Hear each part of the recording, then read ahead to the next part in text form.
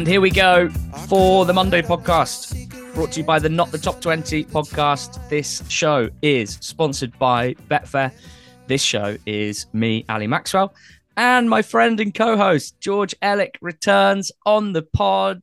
George, I mean this more than I've ever meant it before. Hello, my friend. How are you? I'm good. I am very happy after the birth of my daughter, Eva, who came along on Friday, the 11th of November at about 3:30 in the morning, as I said, just in time to watch all of the weekend's action unfold. I watched the first half of Oxford 4, Port Vale 0 with her on my lap in hospital, which was nice.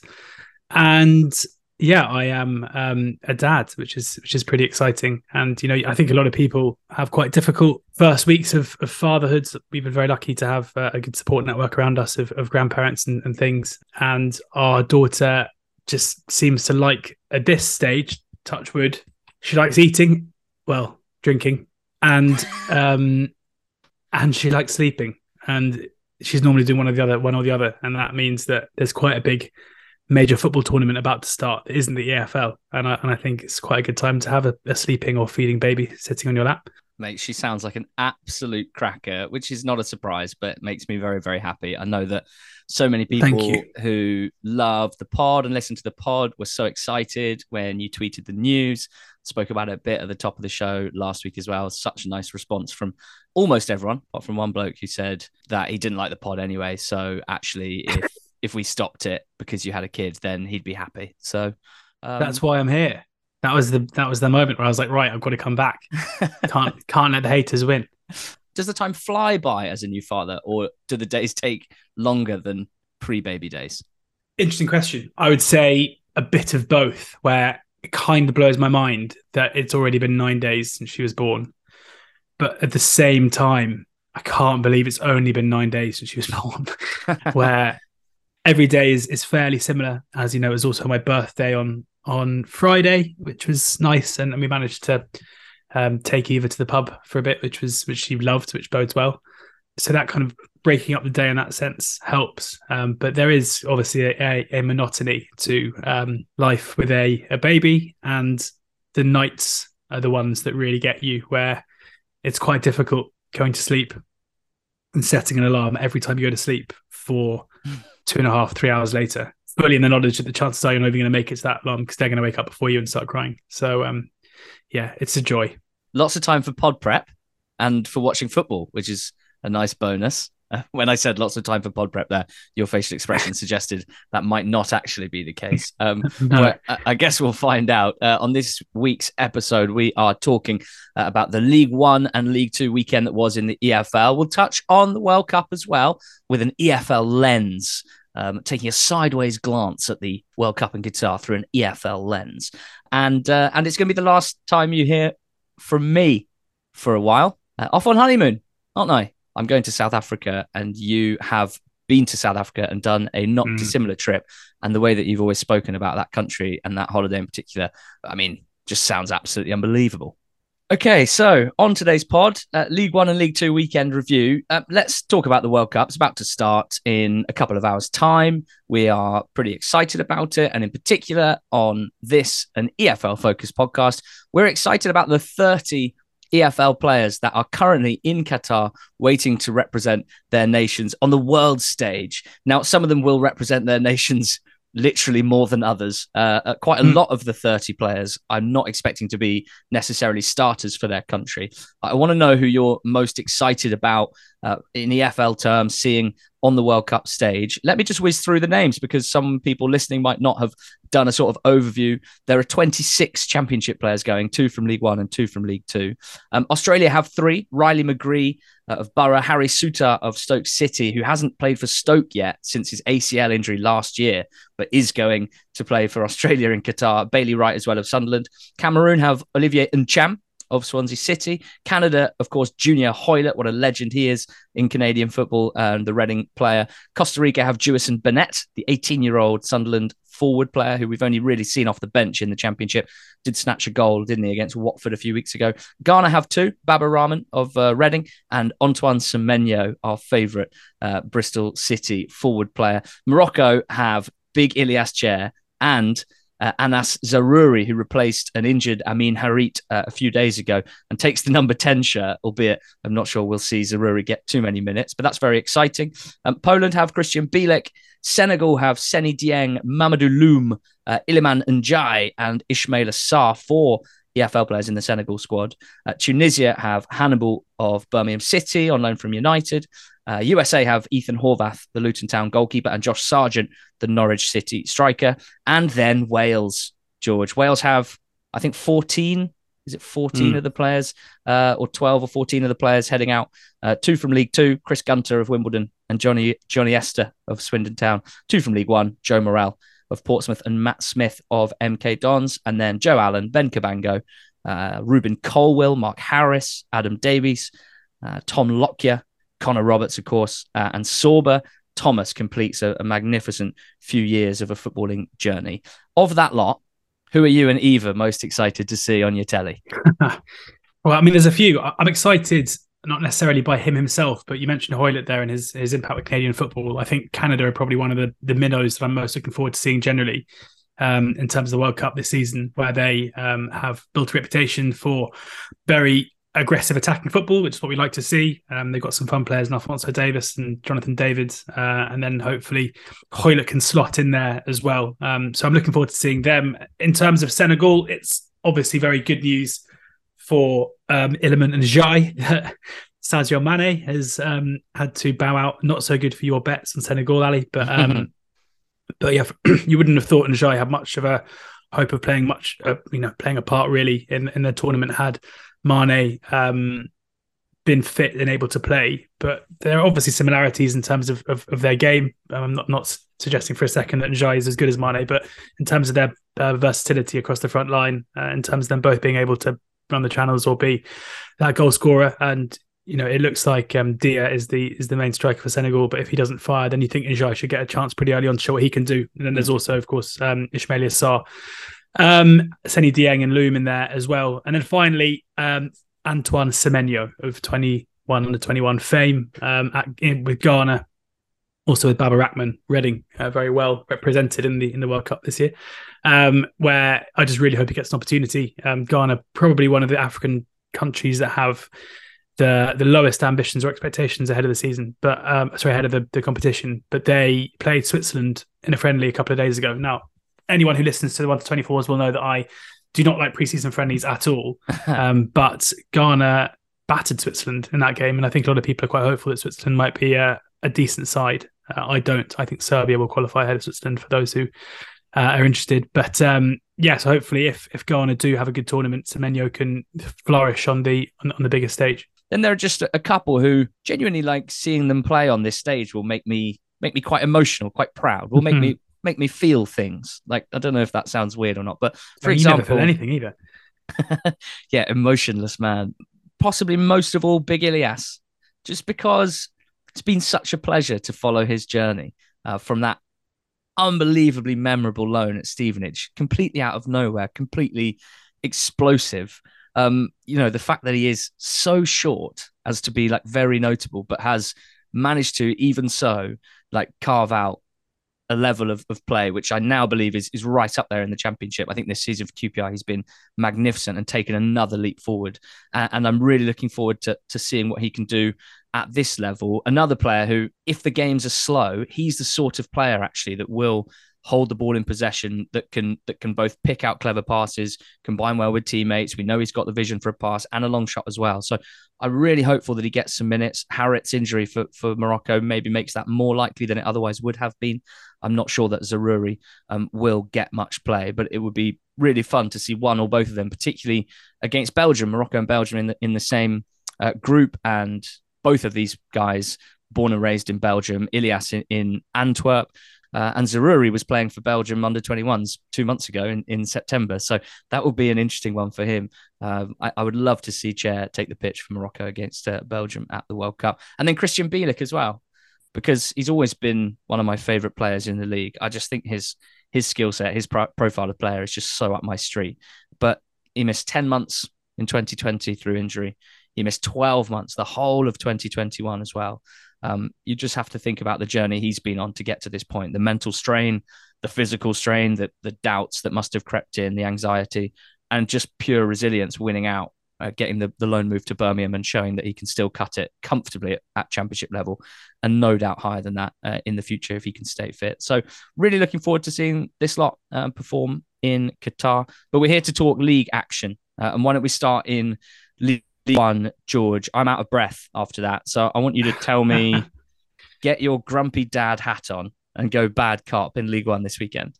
Yeah, the bad cop is Cambridge United, who succumbed to a 1-0 defeat against Accrington Stanley. It comes down to what has been a really bad run of form. And I'm sure Cambridge fans will hope that this is the end of a bad run of form. But when you're breaking down their last 12 games, they've lost 9 of those games. And this is the 6th straight game at home where they haven't scored a goal in the league. We often talk about, or it's often spoken about generally in kind of football coverage, how, football is a fickle game. And so often when fan sentiment is surrounding wanting players and managers to be loyal to their employers and loyal to the clubs that gave them a chance, I think what we're seeing with Mark Bonner is a case in point as to why it is important to gamble on yourself and take opportunities when your stock is high. Because at the beginning of that 12-game run, Mark Bonner was offered the Rotherham job. Obviously, he is his loyalty towards Cambridge cannot be questioned in terms of he had a pre-existing loyalty to them, being a fan and a club employee for so many years. But I would probably hazard a guess that he's regretting his decision now. And I think no one can begrudge him that, because there's no chance where they are at the moment that he would be even considered for any championship job. And his stock is falling quite considerably as Cambridge drift towards the relegation zone. The reasons for this, I can't really put my finger on. It's quite a weird one where, remember in the promotion season when they went up, they were a big data outlier. We were there all season saying this cannot continue. Cambridge will have to at some point fall away. They didn't. We then had them 24th out of 24 and I wanted 24s in their first season in League One. They blitzed our predictions and got mid-table safety. And it felt like this summer everybody had just accepted that actually, there's nothing to pick a hole in here. Cambridge are a good side and Bonner's a good manager going places. And just when you relax, as is often the case in football, suddenly the trend ends and the reverse slide starts to happen. This was a really poor performance from them again. They don't look particularly threatening going forward. Accrington were able to win the game with relative ease, having had a goal disallowed early on in the game as well. Cambridge just don't look particularly threatening. Sam Smith is going through a very difficult patch in front of goal. I think he's one of the big, if you look at the expected goals numbers since the beginning of October, I think he's got one of the highest in the division, but hasn't scored since then. But this is the first time in Bonner's tenure where things aren't going well, where question marks are here, and he has to work out a way to reverse what is a pretty alarming stretch of form. And at the moment, there doesn't seem to be any evidence that a reverse, a turnaround is on the horizon. I couldn't believe how slow and laboured and unimaginative they looked here. And in fairness, Accrington were the reverse of that. They weren't, I don't think, unbelievable here, but certainly showed more intent, looked a lot sharper, and as you say, basically cantered to victory in a game where that wouldn't necessarily have been the expectation. I picked Cambridge to win on the betting show. The stats for Accrington away from home since the start of last season make for pretty glum reading. They've lost 60% of their games, basically. Their goal difference since the start of last season away from home is like minus 34 from 32 games. So, broadly, you could say they've been a goal worse than their opposition on average in every game over that period. And yet it didn't look like that at all here. So that almost compounds the misery and sets my alarm bells ringing for Cambridge, for sure. But well done to Accrington. They rose above Cambridge there. Cambridge now down in 20th. There is a 6-point gap between Cambridge and MK, who are in the top relegation position. 6 points at the moment. But when you consider that MK are looking a tiny bit better than they were a month or two ago, when you consider that Burton Albion are definitely looking better than they looked 2 months ago, that 6-point gap doesn't necessarily mean too much at this stage. Cambridge have to find some way to get through this. Bonner has to get through this. As you say, this is kind of the first proper adversity, it feels like, in his 2.5 years there. And managers have to show themselves to be good at coping with adversity as well as making hay while the sun shines. My good cop is Barnsley, and really just another nod I wanted to make to how pleased I am to see Barnsley kind of back in business after the horrors of last season. Just a huge blip in their last 5 years of football club existence, and blips can grow into more, but that seems to have been, you know, put away back in the attic. They look well past that now, and I think the most impressive thing that they did was hire Mike Duff, because I just think he's so good, and I think what he's doing at Barnsley is so good. They absolutely dominated MK Dons, beating them 3-1. MK had only 2 shots. One of them was the equalising goal from Issa on 40 minutes after a cheeky nutmeg of Kitching, which I really enjoyed. But that was their only shot until Bradley Johnson had a chance from a corner after 89 minutes. It was pure domination and a 3-1 win. Jordan Williams took the first goal nicely. The right wing-back's been in excellent form for Barnsley this season, really growing into quite a senior role in this team, despite still being very young, as they mostly all are. But Adam Phillips, I discussed him last week in the Express Roundup without you. And I just feel so strongly that if Phillips gets a run in the team and stays fit, he's going to raise the ceiling of this Barnsley attack, because he is that high volume attacking player, takes tons of shots, had 5 shots here. He makes late runs into the box that are very hard to defend. He's a threat from the edge of the box as well and from range. I really think that he helps them to go from being an okay attacking team, but probably below par for their intentions and their ambitions, to a good attacking team. I think he's that much of the kind of the missing piece of the jigsaw, really. So nice goal from him, header from a Cadden cross, and then Herbie Kane scored a lovely third goal and looked really good here. George, I know you miss Herbie Kane in the yellow shirt, don't you? He's one of the Oxford loanees from the past few years that you really, really admired. Yeah, he's a quality player and someone who, unlike some midfielders, where you're not entirely sure where their best position is, and you think of it as being a weakness. I think he's someone who's very adept at playing a range of roles. He often played as the deepest lying midfielder for Oxford, which I think is a role he probably can do if he has another alongside him, which he didn't have at Oxford. Although he is pretty combative, but it's his vision and his passing that's the best part of his game, and that means he can play as an 8. He probably plays as a 10, and I wouldn't be really, I'd like to see him on the left-hand side of the midfield 3, which is where Cameron Brannigan plays, so he never really got to play there. But he's a quality player and someone who I think any League One kind of quality team needs a player of that kind of ilk. You're looking at the kind of Barry Bannons, I guess. Conor Harron, someone who can create from deep and has that technical ability that's maybe a little bit above the level. For sure. Well, Duff doing such a good job here. Initially, just steadying the ship had to be the kind of first objective, and the way he approached the whole man management side was absolutely spot on. Everything's calmed down, and now they can start building from here. It's 4 wins in a row in all comps for Barnsley.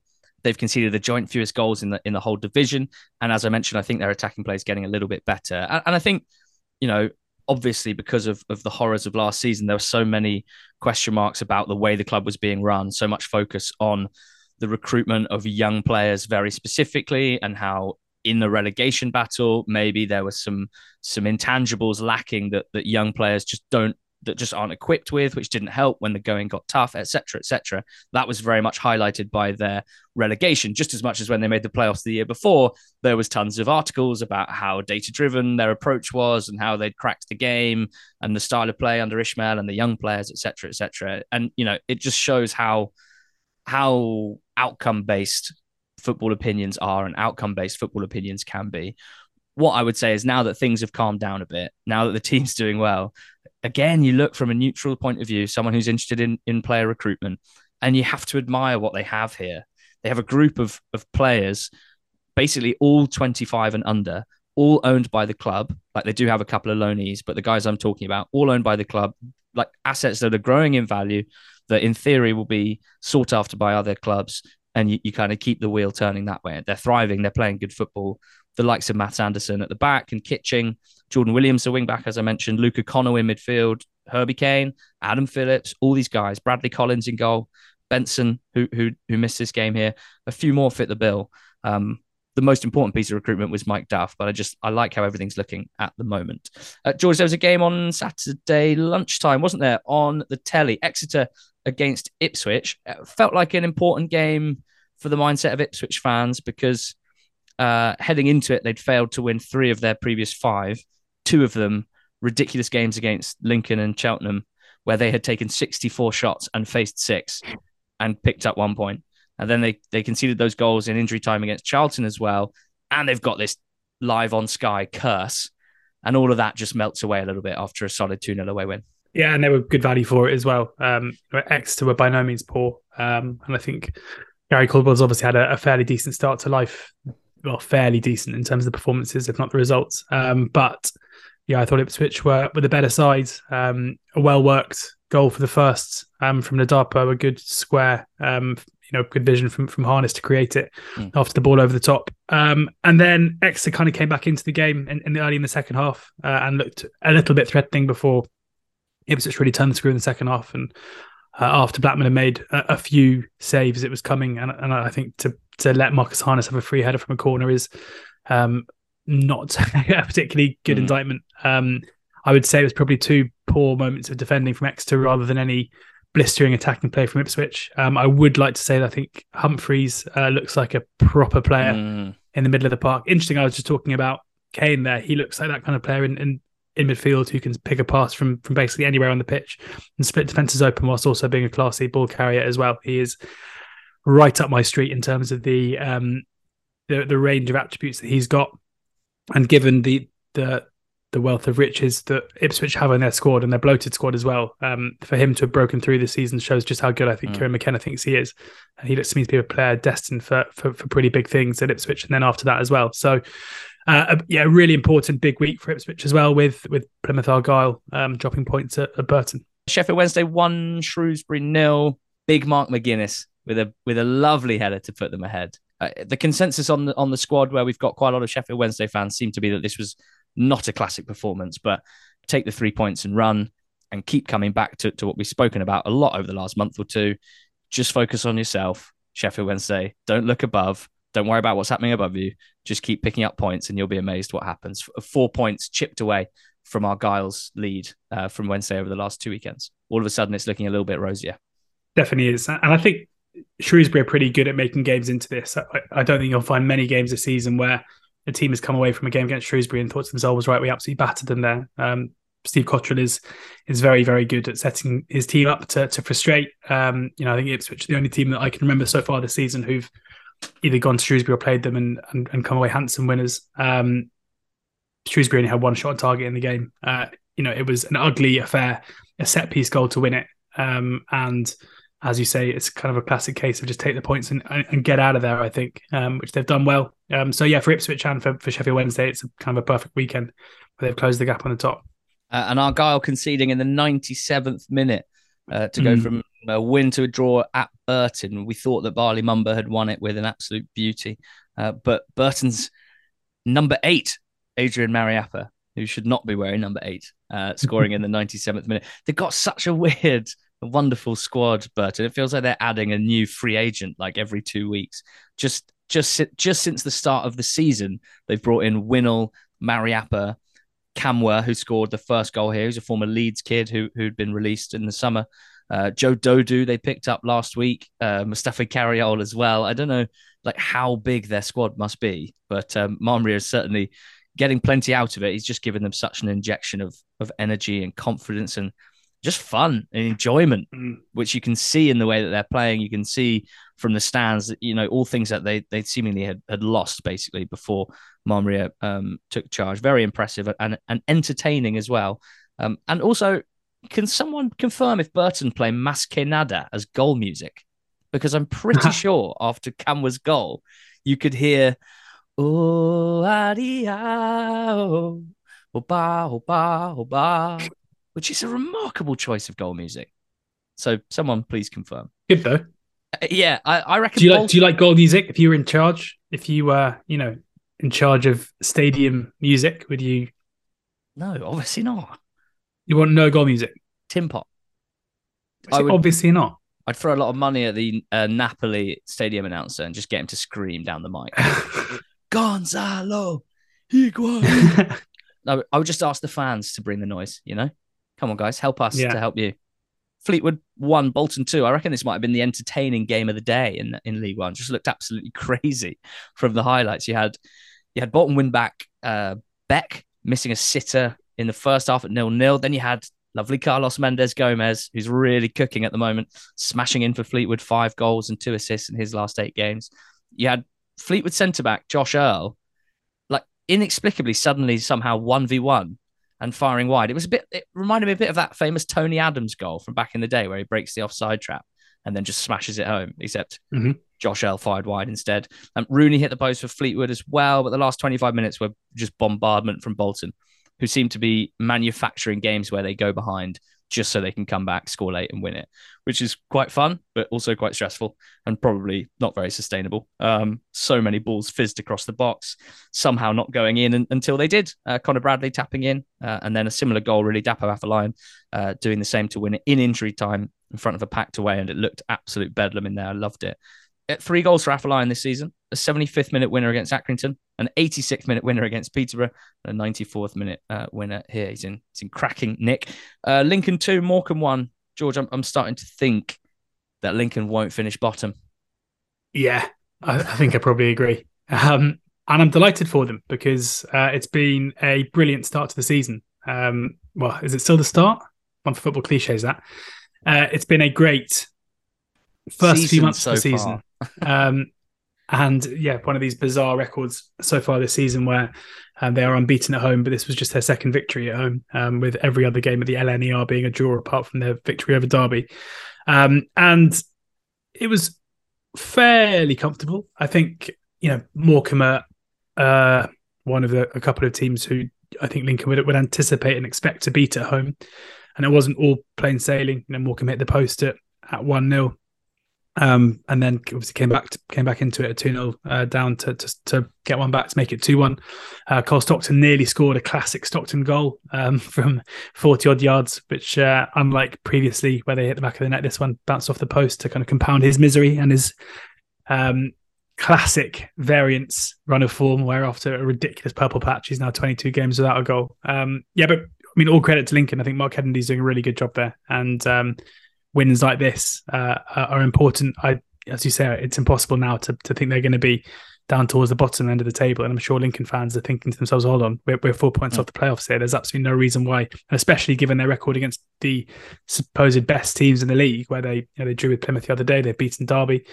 They seem to play better against the better teams. It's exciting for them. Going forward. And you look through their team as well. There's quality throughout it. Whether it's Diamond and Vernon playing the side of house, or Regan Poole got his 100th game for Lincoln on the weekend. They look well set, I think, which might be the curse to send them back spiraling towards 24th. Yeah, Diamond's been a real star man the last few weeks in particular. And yeah, I think it's worth just pointing out what you've kind of suggested there, that they've probably had the hardest fixture list in the whole league up to this point.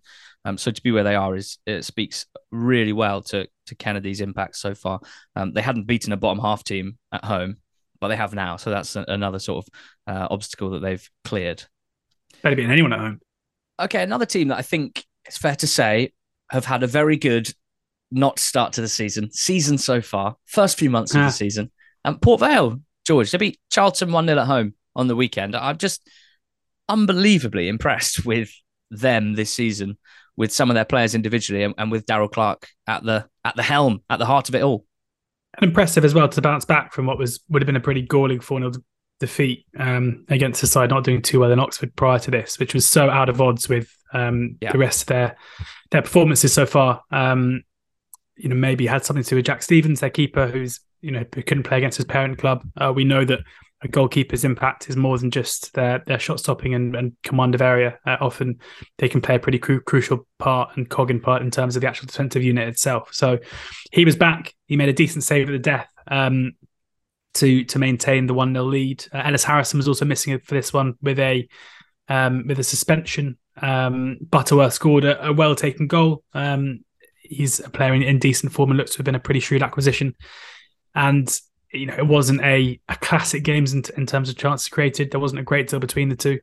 But Vale showing that they have the quality to bounce back, and Darryl Clark continues to do a magnificent job, and one heavy defeat doesn't change that.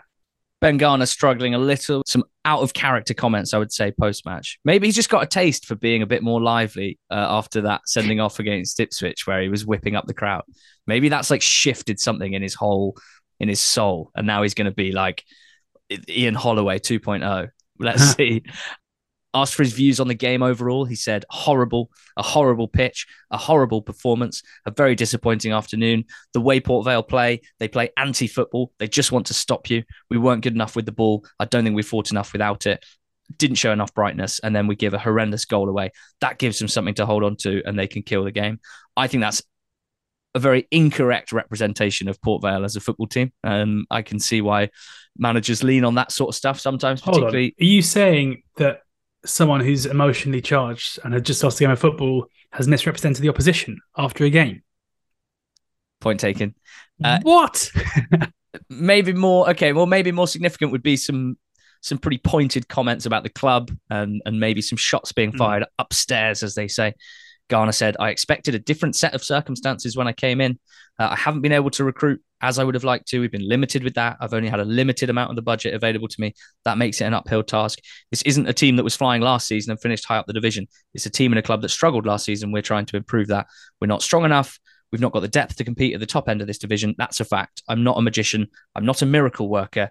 We've made good progress in a number of areas, but we're handcuffed in a lot of others. Very pointed comments, George. I agree with a lot of them, and I certainly sympathise with Garner on a lot of it. At the same time, it's not what you want to be seeing from a manager post-match. Those sorts of feelings coming gushing out, oozing out, just doesn't seem to represent a club that's in control. Yeah, I think that's right. And it's a funny one because it felt like last season at Swindon, in amongst the mayhem off field, he was a bit of a kind of figure of calm, and they played football in quite a calm and collected, patient way. And the same can't be said of what's happening at Charlton, where again there's a fair bit of off-pitch instability, and I think the fans would quite like it if, given what's going on behind the scenes, if at least Garner could be that steady Eddie that he maybe was at Swindon.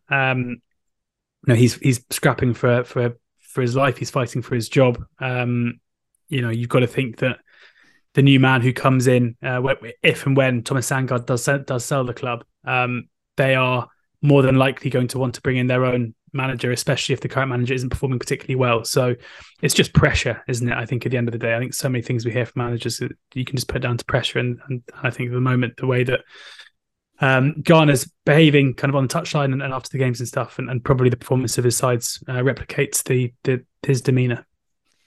Bristol Rovers 1, Peterborough 0. Oh, he's Scotty Sinclair and he is so wonderful.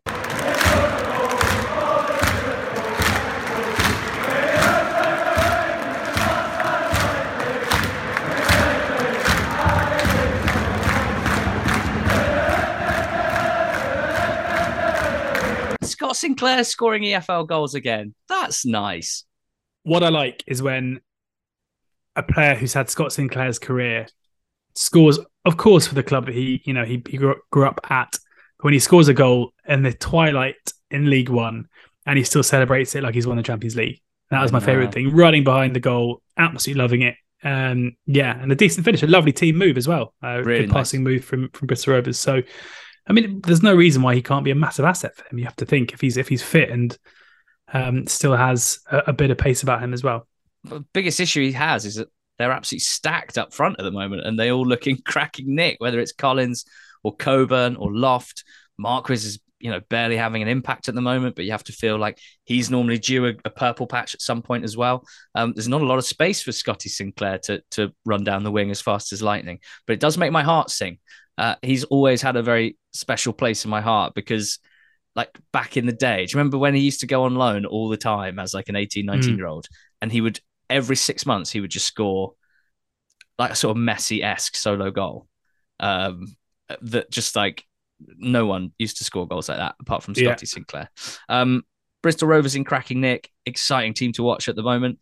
As for Peterborough, bit confused about Peterborough, George. They're fourth in the league, but there's a 9-point gap between them and third. So a very significant gap growing between the top three, and then Peterborough of the best of the rest at the moment. They've lost more games than the top three teams combined. I'm not sure they're a very good team, but they've won so many home games and they're scoring so many goals at home that they're picking up a lot of points. But such a bizarre discrepancy between their away Peterborough and home Peterborough. Like, we saw them beat Oxford when they went away from home, and we left being pretty unimpressed by them and feeling that they looked quite shaky and quite vulnerable. And that's pretty consistent away from home. But at home, it's worth pointing out they've only played one of the top 8 so far at home. They won it 2-0 against Wednesday, but they've been absolutely blitzing teams at home, but looking dodgy away from home. And I don't know, it might be enough for a playoff spot, but I certainly wouldn't be fancying them in playoff situation if they're this hot and cold and if they're this fallible on their travels when things aren't, lovely homely circumstances. Weirdly, I kind of get what you're saying, but I would look at it the other way, where I agree with you, where I think they are, I can't see a world where they get near Ipswich, Plymouth and Sheffield Wednesday. I mean, they could get near Plymouth, Argyle if Argyle do start to struggle, but I think it's pretty unlikely we're going to see a massive drop off from Ipswich and Wednesday. So I think automatic promotion is pretty much out of reach already. But I think because they are so dominant at home, you look at the XG ratio from open play this season in League One, and they are right up there amongst the best. And I think the reason for that is because they exert their dominance to such a degree at home that it kind of skews the rest of it. They are a side who win regularly by 2 or 3 goals. So I think in a playoff situation where you're playing over 2 legs and one of those legs is at home, it should suit them to a T, really, to be able to put themselves out of sight in that first leg.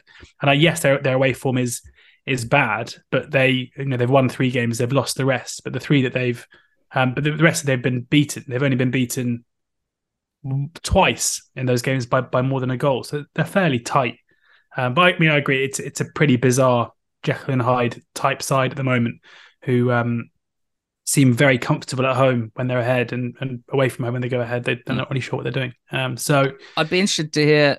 Well, it's bad time to say I'd be interested to hear from some posh fans on social media because I'm deleting Twitter for 2 weeks.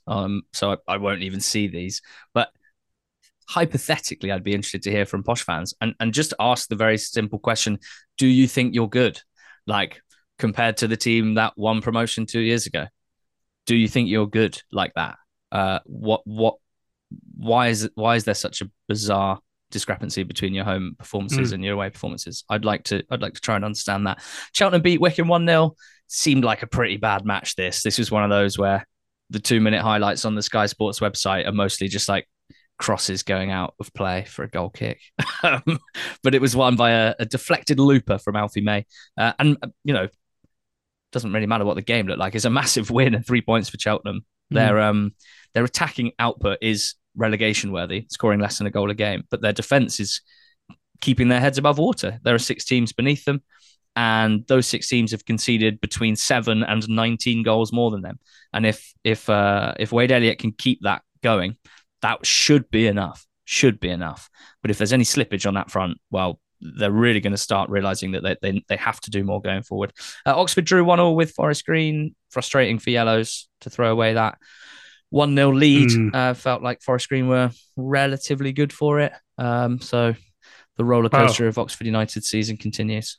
Yeah, I mean, it's a draw, so we won't dwell on it. But I think Forest Green were definitely value for it. I think they could probably argue that they were unlucky not to get all 3 points. Comedy own goal for Oxford's goal. And Derby 0, Pompey 0. Derby 0, Pompey 0 was a match that happened on Friday night. League Two time now. I slagged off League Two last week for being boring, and so much so that we flirted with the National League with Ryan Deeney last week, NTT 92, which went down very well. Thanks for all your kind feedback from last week's episode. League Two's responded in style. Turns out this was what it needed to get motivated. A cracking George in our favourite 4th tier. But what was the worst thing you saw in League Two this weekend? What's Bad Cop got to say? Yeah, it's Salford, who it happens every season this way. You think you have a team pegged in a campaign, especially with a new manager. They kind of reminded me a little bit of Forest Green last season, early in the season, where Neil Wood came in. We didn't know much about him. You're watching the first 5 or 6 games of the season and you're like, yep, he gets it. Good stuff. We can chalk them down as being a challenger.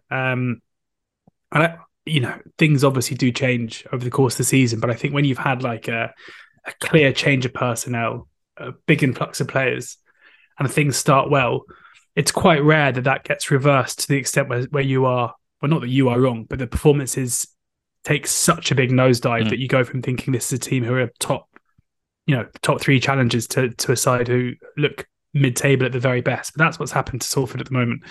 They haven't won a game since they've won one game basically in their last 8, I think it is, which was a 2-0 away win at bottom club Hartlepool. Since then, they have drawn at home to Wimbledon, but been beaten 4-1, obviously, by Carlisle last weekend. But previously to that, lost 1-0 to Rochdale, lost to Leyton Orient 1-0, lost to Stockport 2-0.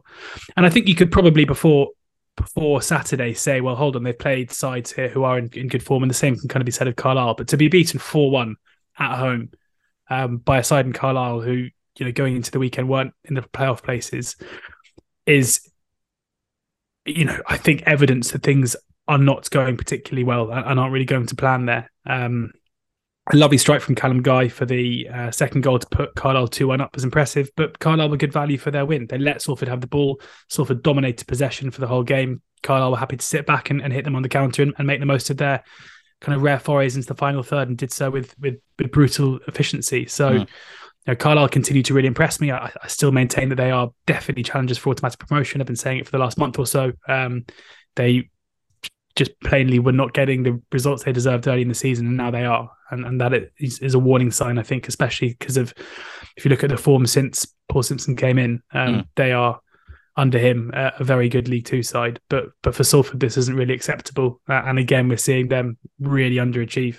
Such an exciting time to be a Carlisle fan, though, after the last few years in particular. Like a team, a group of players, but maybe more so than that, a manager that is very, very easy to love and is giving them days like this. That away end looked absolutely unbelievable, George. And, it's probably worth remembering and probably worth us saying what sort of shape they were in when Paul Simpson stepped in at the back end of last season.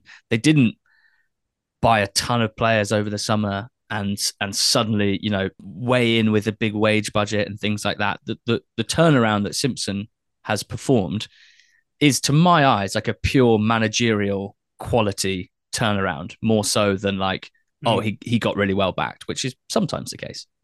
Yeah. I mean, I think he's just a quality coach, isn't he? In terms of what he's been able to do. The one, not criticism, but I'm still not entirely sure what the style is. I mean that's not necessarily a bad thing. I wouldn't say that he's somebody who comes in and implements a style of football that we can associate with them. They seem to be pretty happy, as was the case on Saturday, to sit off and drop off. We've seen them in other games be very aggressive off the ball, and that's probably a positive, isn't it? Really, they've got a side who can do both. So I mean his stock in my mind is very high, and I think it's quite rare that you find a manager of his caliber kind of twiddling his thumbs and coming in left field. I don't think many League Two teams would have necessarily. Well, I mean, it's actually interesting. I don't think many League Two clubs probably would have taken a chance on Simpson. But similarly, I remember at the time Carlisle fans saying he was way out of their league, and it was only because it was Carlisle that he was happy to drop down to that level. I like the fact that they've got this sort of mixed style, and they seem to be able to build game plans to fit their opposition. Salford, quite a good team to hold up as the opposite of that. A very clear, defined, possession-heavy philosophy, which looks great when it's going well, but when you're in poor form and it's just stale possession and you're passing straight into traps, giving the ball away, and then looking completely at sea, defending numbers in transition, suddenly you're like, oh, well, surely there's more quality to management in being able to react and respond to that rather than just, trying to do it over and over again. So yes, amazing weekend for Carlisle. Big fans of them at the moment. There were loads of good cop contenders in League Two. I'm actually going to go to the very, very top, to Leyton Orient. 2-1 winners at Stockport. It's not necessarily the result that leaps off the page in League Two. So again, let me tell you why. I just want to basically put myself in the shoes of an Orient fan on Saturday. You're going away to the preseason favourites in Stockport. And yes, you've got 17 more points than them at the time, but they're also just starting to purr. You probably check out their recent form and go like, oh, actually, lads, they're in pretty good nick. They start the game, Stockport looking really strong, really slick, score a brilliant goal. Paddy Madden is putting on a clinic up front, laying it on for Hippolyte to put them ahead. They have a second big chance, Kyle Wotton forcing a really smart save from Vigouroux. And 15 minutes in, you're probably feeling like you've been sort of slapped in the face a little bit. 1-0 down, not had a shot in the first 15 minutes, and you're kind of reeling. And then long throw, pumped into the box, ball bounces, Pratley like runs onto it and just thumps it in with his head from the edge of the box, flying in to head home. 1-1, then face a bit more pressure, but defence standing firm, a bit more confident now. And then halfway through the second half, Lane Miz has a long shot tipped onto the bar. And as you're in the away end, probably still like scratching your eyes at how that's not gone in, bounces out to Beckles, and lovely Omar Beckles just smashes it back in on the half volley to put you 2-1 up. What a man he is. Such a good athletic podcast with him and Tim Spears the other day, which I really enjoyed getting to know him a bit more. And then a few nervy moments, but you see it out. You've done it. You've done it again. And you needed to do it the hard way this time against a big, imposing, strong side. And you've done it. And I reckon this might be one of the best wins of the lot, really. You get the train home, you look at the league table, and you're like, lads, we've won 14 of 19. We're on 45 points from 19 games. That's 2 points more than Forest Green had at this stage last season. You remember how far clear we always felt that they were. They're halfway to 90 points with 60% of the season left to play. And I just think you're on the train home, the drinks are flowing, you're studying the league table. Second place, Stevenage have dropped points late as well. Fourth place are 11 points back. And you realise something that you don't really want to say out loud in case you jinx it. So I'll say it for you. You're almost certainly going up. It's the 20th of November and Leyton Orient are almost certainly going up to League One. Wow. You like that? I mean, you look quite close to tears at how hot that take is. I don't know. I live too close to Leyton Orient's ground to start making predictions like that in case they go wrong and I get a knock on the door. I would say it's too early to say that. I mean, this is like all credit to Orient. We said the other day, we had to give them more credit. You are certainly doing that now, making up for lost time.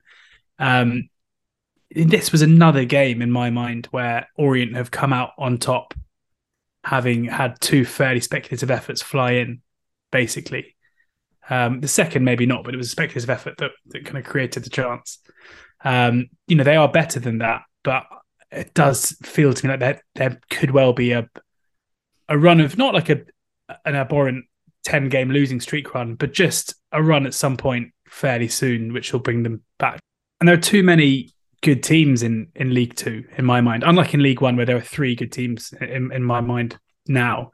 I can't really see who's going to upset that. In League Two, you've got Stevenage, who we know are going to be bang there, and it'd be a massive surprise for anything else to happen. Northampton have gone to Bradford and shoved many of my words down my throat and beaten Bradford fairly comfortably in there. Bradford over the last few weeks have shown that they are capable of putting a run of form together to challenge. We mentioned Carlisle, who I think are top three challengers. Basically, I think if you go on a 3 or 4 match, and haven't even mentioned Barrow, who continue to clip along at a pretty decent pace. I think in League Two at this stage, if you go a few games without wins or dropping points, the vultures will circle. And Leyton Orient are probably the one team at the moment in the league who, unlike Stevenage, who are so consistently solid, Orient, it does feel like to me, still have it within them to go on that kind of run that will bring them back towards it. But anyway, they are clearly right now the best team in League Two. And they are clearly right now the favourites to win the league. I just wouldn't be bullish on saying, pack up and go home. You're a League One side next season. You are almost certainly a League One team next season, Leyton Orient. and Betfair's odds of 1.25 represent an 80% implied probability, George, of them winning promotion. 20%. That's not 80%. Is absolutely not almost definitely. Almost definitely is 98%. I'd say almost definitely is 100%. Almost certainly. You're almost there with 80%. Watch a statistics documentary on your flight to South Africa this evening. No, thank you. Mate, I just speak from the heart sometimes, I don't want to always look at the numbers. I want I want to see with my eyes and speak with my heart. My heart says Richie Wellens is going to do it again. Why don't we do Bradford 1, Northampton 3? Absolutely loved this from Cobblers. I loved Pinnock seizing on a sloppy pass and curling them ahead.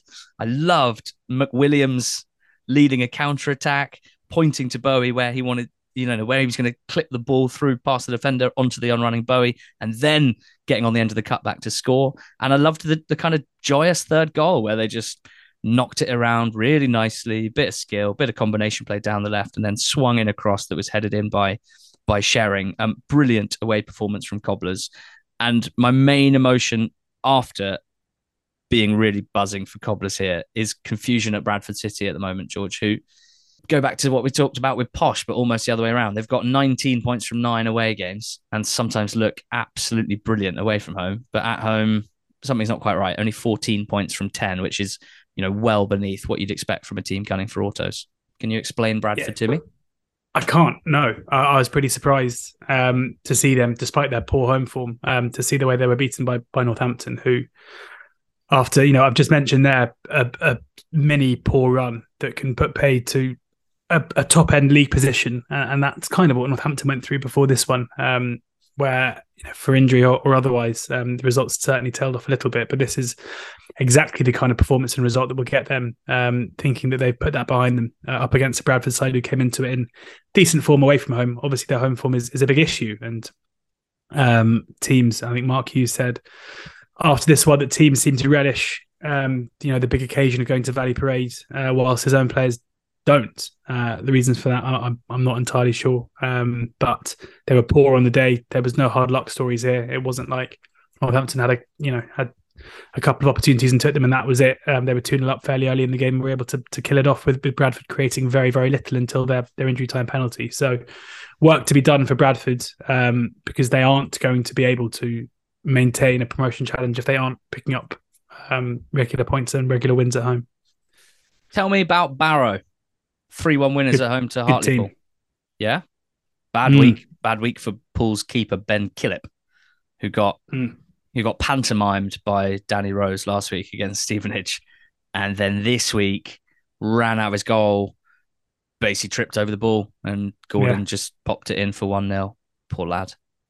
Yeah, it looked kind of like, when you see people going for like walks in the park with their dog and they kind of trip over the ball when they're doing long ball. It was like that, where he kind of charged out and then looked like he didn't really know what to do when he got there. Barrow were very good value for their win. They're impressive on the day, and they continue to be a side who when they turn up, they win games. They've drawn one game this season, they've lost 7, which is more than most teams around them. But when you're winning games as regularly as they are, and they're another one like Northampton, who had a poor little blip that seemed to have come through the other side now, and their promotion potential in their 4th place position is intact. 11 wins from 19 games is pretty astounding when you consider the preseason expectations of them. A hell of a start to League Two management career for Pete Wild. Harrogate 3, Mansfield 0 was definitely the surprise result of the weekend. This was a Harrogate side that had picked up 6 points from their previous 14 games in the league, and Mansfield had one weekend off their weird defensive shoddiness. Last week against Rochdale, 1-0 winners away from home, looked really comfy, but it was absolutely back in evidence here. They always seem to be scrambling, the Mansfield defenders, in a way that most good teams don't look like that when they defend. And I don't really understand it. I don't understand why it's not being sorted. As I said last week, or maybe it was the week before on the betting show, I don't really blame the personnel. Like, there's a lot of individuals getting sort of called out for poor performances. But John Joe O'Toole, Ollie Hawkins, James Perch, and they're consistently being exposed and defending teams in transition. They're all going to look bad because that's not the sort of defenders that they are. They're not quick. So you have to try and protect them. You have to build a way of playing and defending that doesn't bring out the worst in them. And I can't understand why that's not happening at the moment for Mansfield. Harrogate had 4 shots in the first half, but 3 of them were big chances that they created and scored goals. Patterson and Armstrong getting 2. Pleased for Luke Armstrong, because he always strikes me as one of the hardest working strikers. He's got a high workload, has to do a lot of heading. Luke Armstrong, and it sometimes feels like he's almost too exhausted to actually finish the chances when he gets them. But he did so here with 2 goals, and just a huge win for Harrogate, George, because they've certainly inserted themselves into the relegation conversation. So big bonus 3 points like this at home to one of the bigger hitters is going to have to be very pleasing. Tranmere near Wimbledon too. Johnny Jackson's Womble Army. Johnny Jackson's Womble Army. It feels like the last time we spoke about Wimbledon, there might have been some quite negative vibes around the place, but they're 9 games unbeaten in all comps, 3 straight clean sheets, and he's unlocked and unleashed Ayoub Assal. Ayoub, what a finish for the second goal! And I just loved that he ran over into the corner and like did a crying face. These like 5 Tranmere Sporting kids who literally, and they just looked so confused. They looked at each other. It wasn't even like they reacted all airy. They just kind of were like, "Oh, right, okay." He was giving Simeou some verbals as he got sent off as well. He loves it. He's a Larry little man, isn't he? God, I hate me calling him that.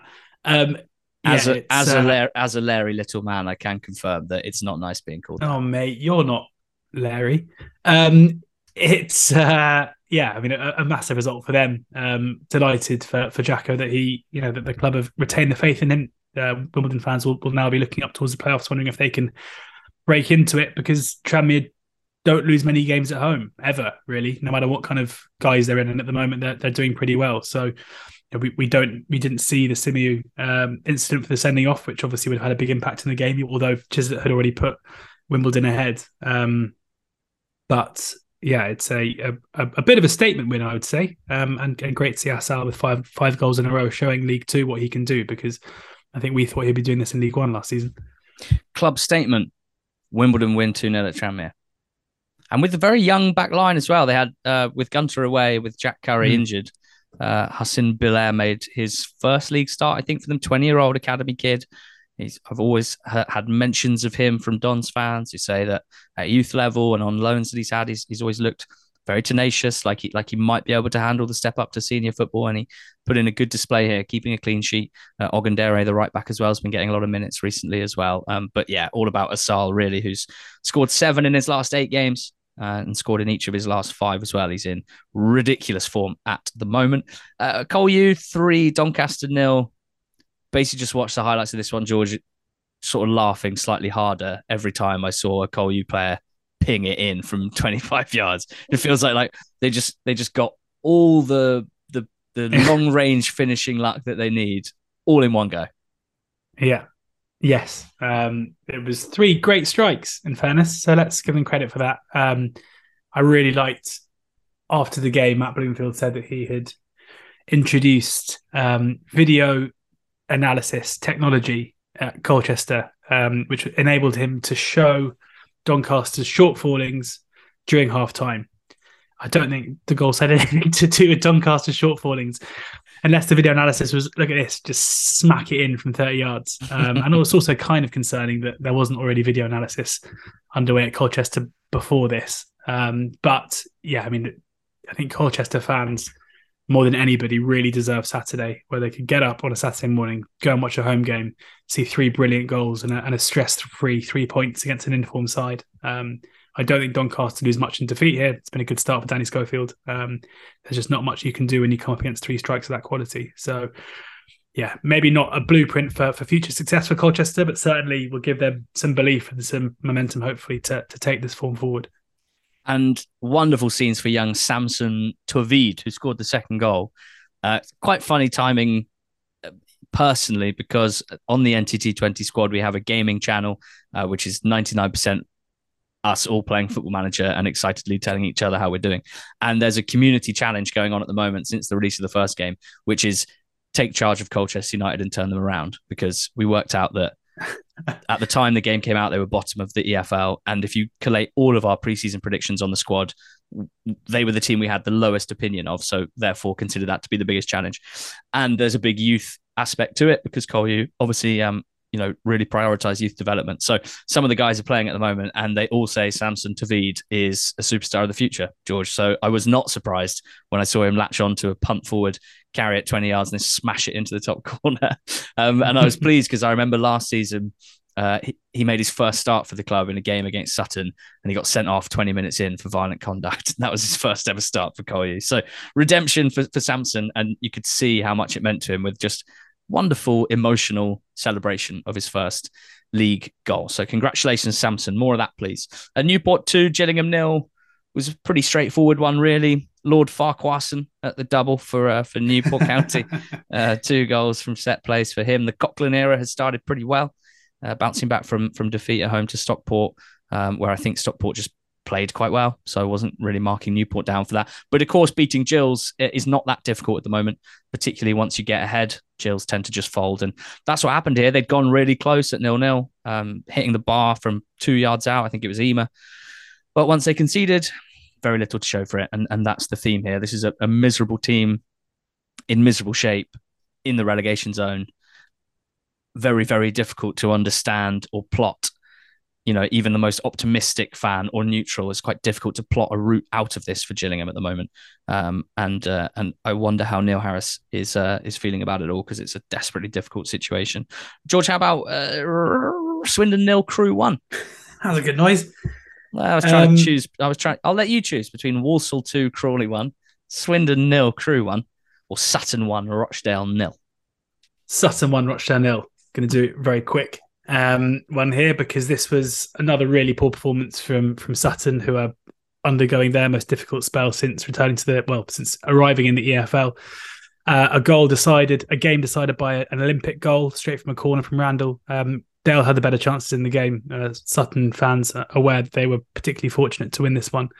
And I think Rochdale will feel aggrieved not to have got at least a point out of it. So Sutton, it might look like a return to winning ways, and that's what it is, but certainly still concerns with the performances, whilst Rochdale do continue to improve under Jim Bentley. Walsall beat Crawley 2-1. I would have liked to have seen this match play out at 11v11, because it was a tight one before Francelet's red card in the first half. It's a shame we didn't find that out. Balcombe made a string of excellent saves in goal for Crawley. He's looking really, really strong in nets for Crawley, but give DJ enough chances to DJ and he will DJ. And that's what we found out here with a really nice control swivel finish to win Walsall the game late on here, despite, huffing and puffing a little bit. It's all 3 points for Mike Flynn's team, and Swindon lost 1-0 at home to Crewe. Penalty goal decided this one, a penalty that looked harsh to me. It looked like I think it was your man Darcy. Looked like he got a bit of ball there for me, but referee didn't agree. Former yellow Dan Ajay scoring at Swindon to put Crewe ahead, giving it the old fingers in the ears. Lovely stuff. And then after that, as you'd expect, really, a few chances for Swindon, Jeffcott and Iandolo in particular, but you'd want them to be doing a little bit better. They didn't respond that well to the adversity there. And as for Crewe, just as I was getting really worried about them, they've picked up 6 points in 2 weeks, 1-0 wins against Colchester and Swindon. Were they performances that merited 2 wins? Probably not. But given my concern for them in attack now that Baker Richardson is out long term, just getting 2 clean sheets is crucial and key and important. And the keeper Okonkwo has been key for those wins with some excellent saves. So things just calming down a little bit at the point where form and performances were looking very, very iffy for Crewe. Grimsby got a late equaliser to draw 1-1 at Stevenage. That's the EFL weekend that was, and it's been an absolute treat. George, you got big plans for the pod without me? Gonna mix it up a bit? Yeah, TBC, to be fair. We'll see. It might be Eva. Never know. Oh, that'd be nice. Get Eva on the pod. I wonder if she'd be the youngest podcast guest maker ever if she came on the pod. Interesting one. Basically, guys, see you in a couple of weeks. Thank you for your continued support of the pod. Huge thanks to Betfair for sponsoring it. And goodbye from me. Enjoy the World Cup and go well.